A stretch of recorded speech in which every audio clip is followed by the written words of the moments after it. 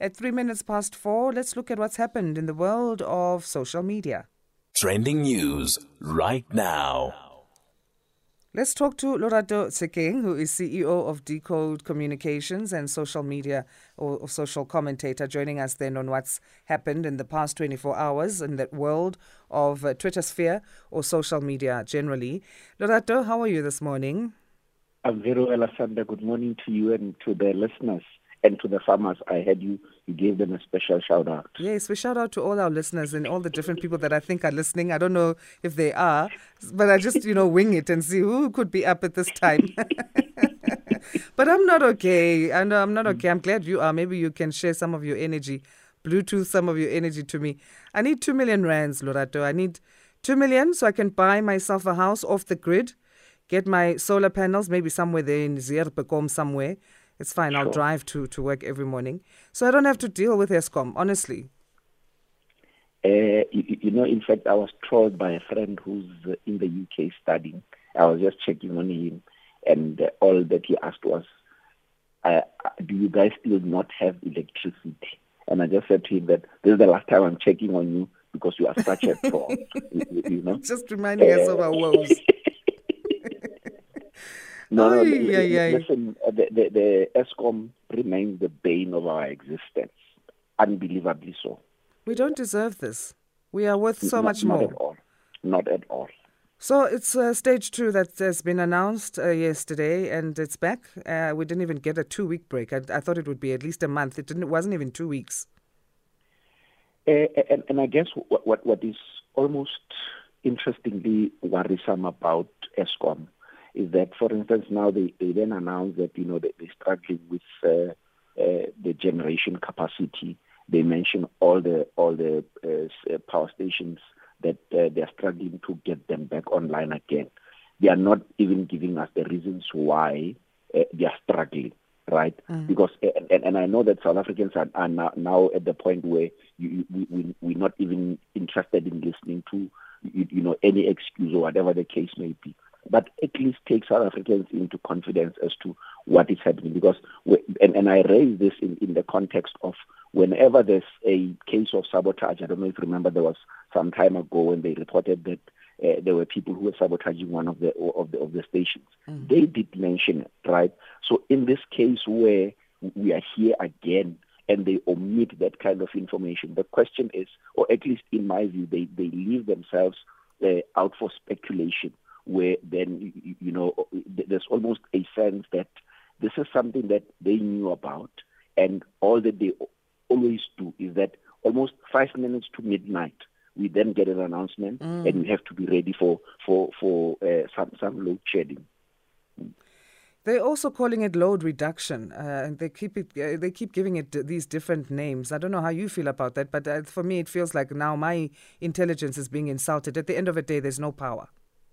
Indeed, they are truly insulting our intelligence. In fact, so if you like me and you have family in the township, right? My parents live in Karangua. They throughout, even when there's no load shedding announcement by Eskom, they are literally load shed every day of the week, right? And they are told whenever they inquire, why are they being load shed? They're told that it's being called load reduction and not load shedding. And whenever there's an announcement like now, so they will then get a double switch off the normal load reduction that they get and the load shedding as per the schedule. So again, you then even see that certain customers, are hit a lot harder. And when you just juxtapose that with, we must now celebrate Gauteng passing the township bill. And when people are now living and working and trying to run businesses in the township, but they are subjected to daily so-called load reduction, how are you then expected to be productive? How are you going to be able to produce the goods and services? Even if you wanted to, suppose you are running a services company, you're not producing goods, right? You still require proper and constant and consistent electricity for you to be online, because whenever electricity goes, the network, is unstable. So this kind of, insulting of our intelligence is just beyond all of us, as I must say. Yeah, this is said to be in 4 provinces. We are affected in Gauteng. The Eastern Cape, KZN, and Northern Cape are to be hit. And I'm wondering then if the next time this happens, it means we're going to be spared, and the other provinces that are now not in part of the other 5 will be hit. We don't know, or I don't know what your thoughts are there. And unfortunately, because particularly Gauteng and KZN, as industrial hubs to a great extent. So if you consider, for instance, Germiston, the side of town, majority of them, they use electricity a lot more. So any other some sort of factories or production sites, they are likely to use a lot more of electricity. So I doubt major industrial hubs are to be spared. I think, as they try and ration and rationalize, how they run their load shedding and load reduction schedules, the likelihood is that the major industrial hubs will always be affected. The hours given for this load reduction, in inverted commas, are 5 p.m. in the afternoon till 8 in the evening. But that's not the case because, from yesterday, we were hit at like 10 in the evening. So it's outside of these hours. And I think this morning we might see again. Actually, this morning I did see on my way driving to work some areas next to me that were hit. So it would have been maybe around 2 in the morning that they were hit. So, the damage to our electrical appliances when they don't stick to these hours that they give, do you think there'll be a point where we are able to claim for that? So the two things, right? The first one is that Eskom is one of the worst things that it is doing from a communication point of view is that they are communicating in a one-way fashion, right? Where there's a statement that is issued, or Sekonati does a Manchancha, the spokesperson, does a voice note, and we then get to know that there's a load shedding, or they even host a press briefing in certain instances, right? They then do not, imagine if there was a platform of some sort where you and I could log on, or anyone in South Africa who's affected by load shedding. We then indicate to them that, listen, according to you, these are the hours that you had indicated that we are going to be load shed, but these are the hours that I was load shed. Whether it was 10 minutes longer, 2 hours longer, or whatever the case may be, it causes inconvenience. So in my sense, that way, Eskom is then able to react, or at least, correct that, because currently all that they are doing is that they put out the message, and then the respective municipalities, then have to switch on and off according to the schedule, in certain instances, as they please. And then now going to the second question that you raise around claims. So, for instance, in Ekurhuleni, we have a WhatsApp group here where I live, and almost on a regular basis, the link is shared in terms of what are the conditions of claim, right? Cumbersome, Asanda, but also, for instance, you are required to keep receipts in certain instances, particularly perishable goods. You need to take a picture of before and after. And I ask the question, when I buy grocery, or any other person for that matter, when you bought grocery, who ever takes pictures of their grocery? Because they then they are claiming that they want to see a before and after kind of a thing, right? But also, even with that, there are certain goods where, when you get to a certain threshold, you are expected to even bring the stuff. So you should not throw it away. And I'm thinking, why would I sit with rotten meat so that I can show you as proof of evidence that the meat was rotten as a result of the electricity? So even that as well, there's not been flexibility from the municipality side in terms of looking at the regulations such that they, one, accept that this problem is persisting and is going to be with us for longer. Therefore, there's a need for agility on their part to say, we understand that, appliances are being damaged. People are losing food due to, the electricity that goes on and off on a regular basis. However, their rules are still as rigid. Also talking of power, then City Power in another story, another trending story, hashtag Chico. They're laying assault, or they've laid an assault charge against Chico Twala, the music producer, who was arrested for pointing a toy gun at City Power officials. He reportedly mistook them as cable thieves. The team was deployed in his area after there was a power failure complaint, and they switched the power off. So he thought they were cable thieves. Tell us more in terms of this one.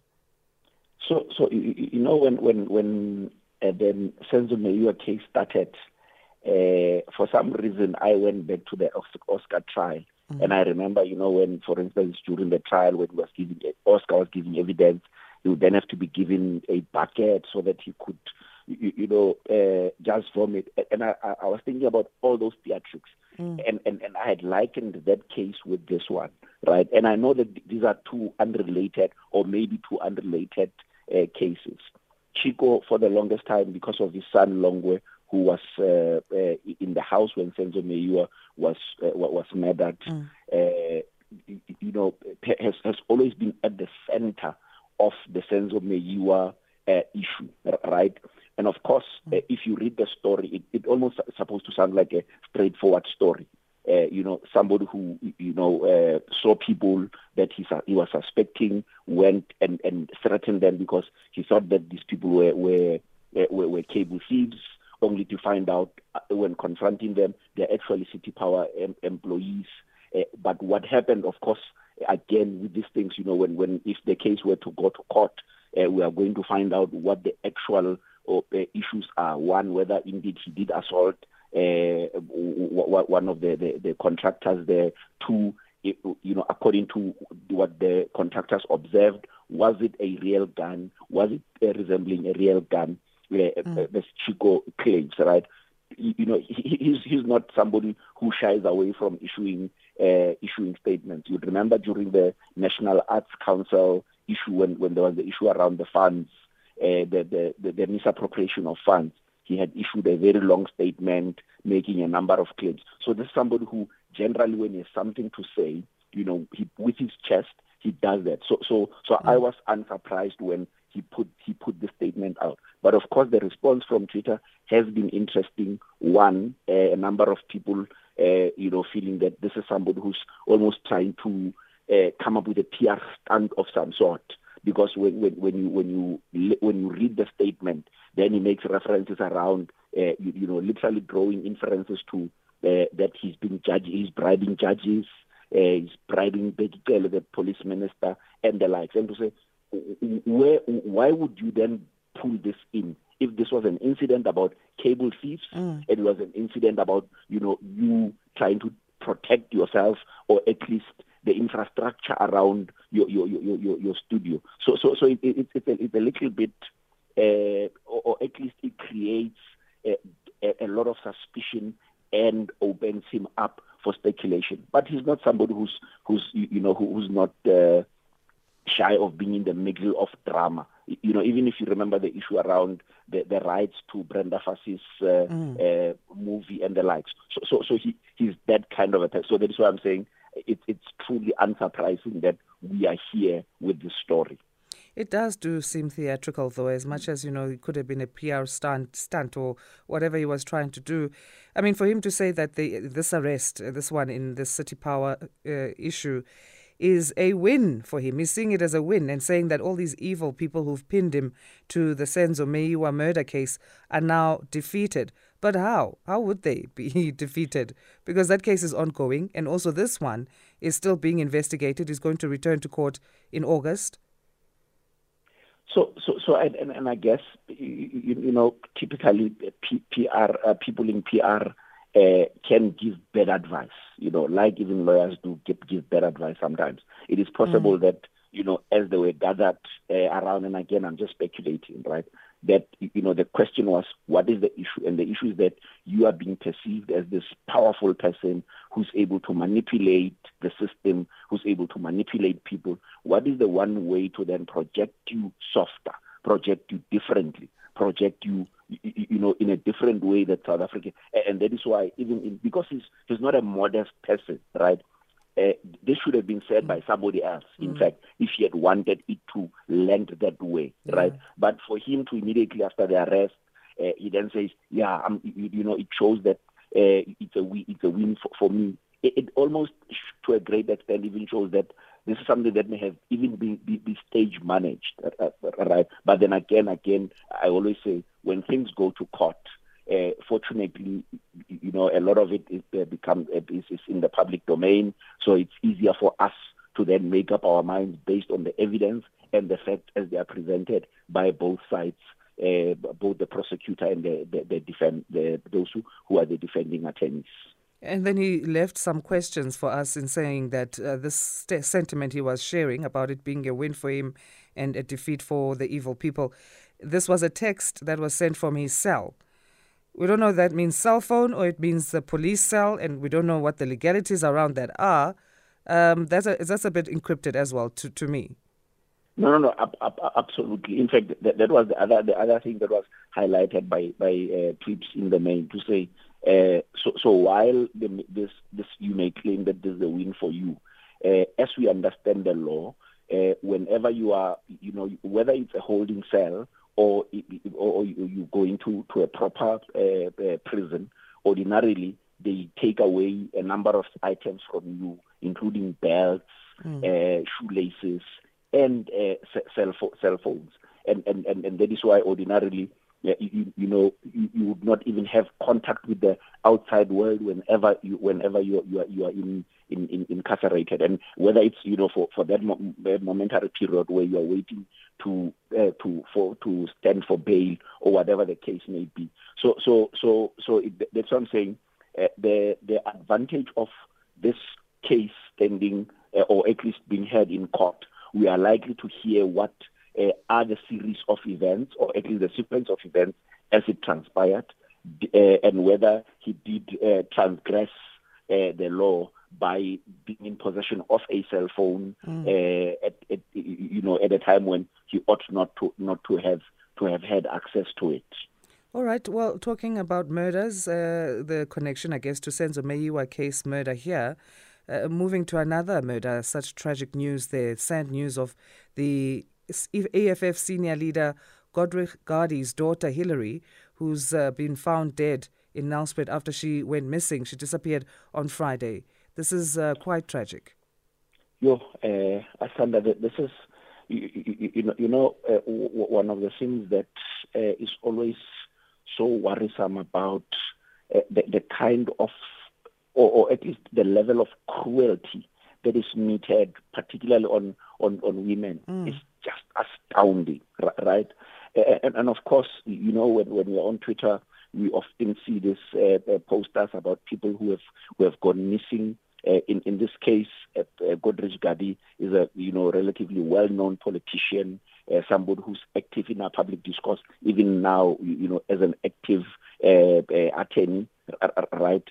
And when they started sharing the news from Saturday onwards about just asking for people to help find Hillary, there was a sense of community where little that was bad was shared. But I think it was quite unfortunate that once the news broke that Hillary, his body was found in the woods somewhere around Nelspruit, that there started to be, a negative sentiment, particularly because of where she was born, right? We know that she was born in Nigeria. And then other people started making connections with, is this why, for instance, the EFF has this borderless Africa kind of policy and approach.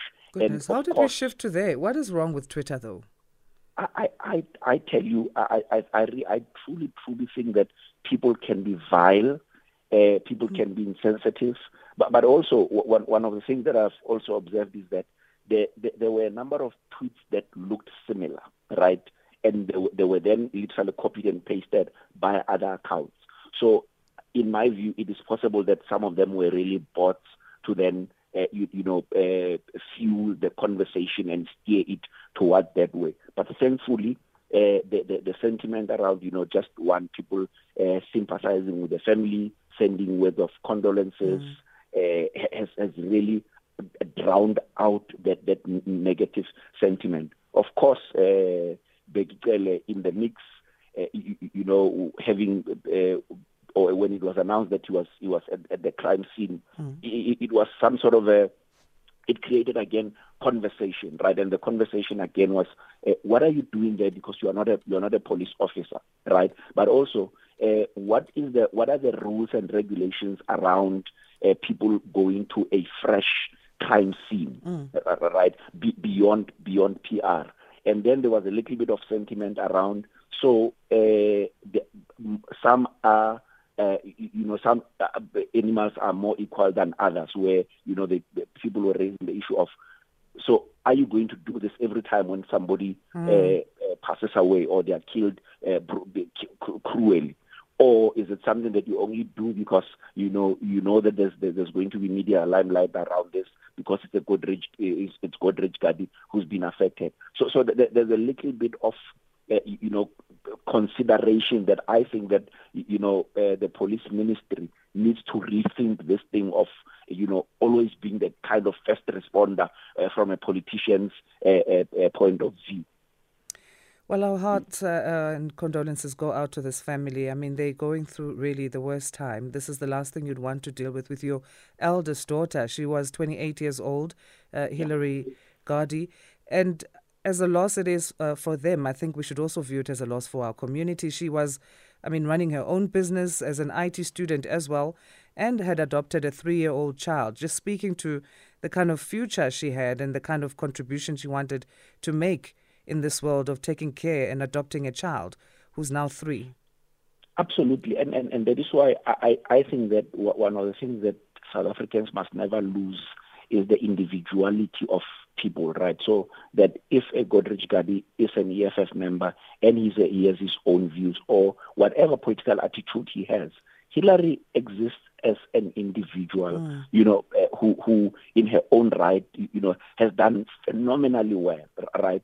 And it's for those reasons that, we must not be this kind of silly people that connect unnecessary dots that ought not to be connected. But most importantly, we always need to, read the room, Asanda. Anyone, I always even say, even when Emuloi has died, rather keep quiet. Yeah. Instead of saying all the vile things, rather keep quiet. Absolutely, I agree with you there 100%.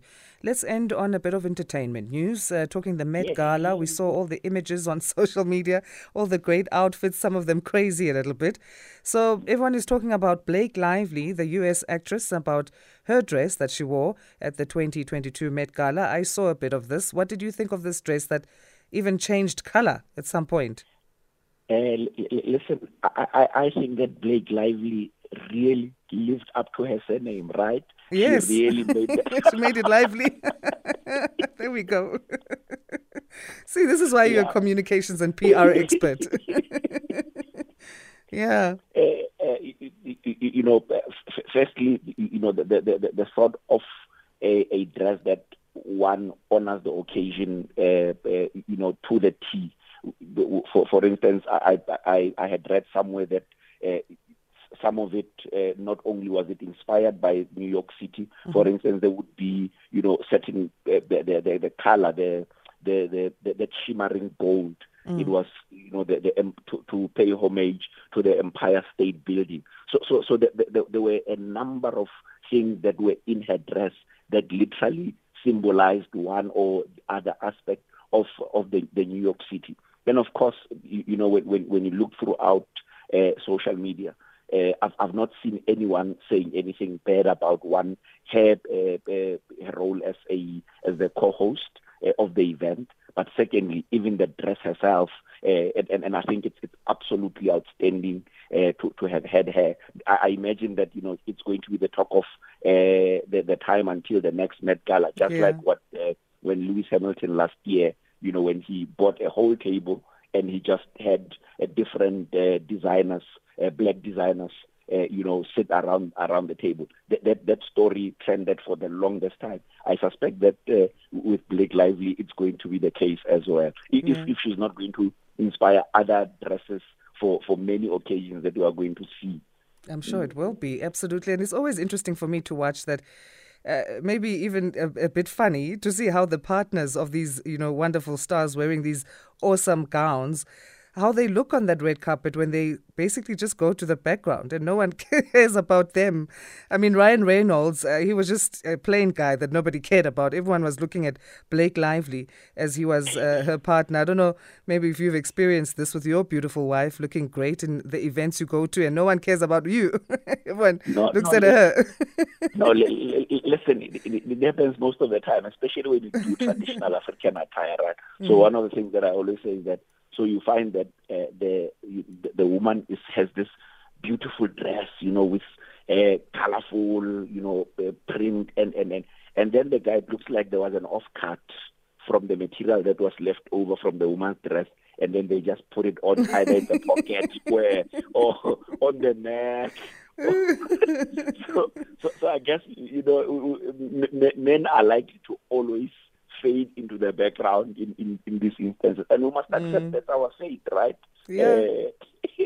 Namukaphile, you guys, that's all it is. No, indeed, and we must accept that. We must not even try and outshine you. We must no, listen, this is my job, and I must do it stellarly well. Yeah.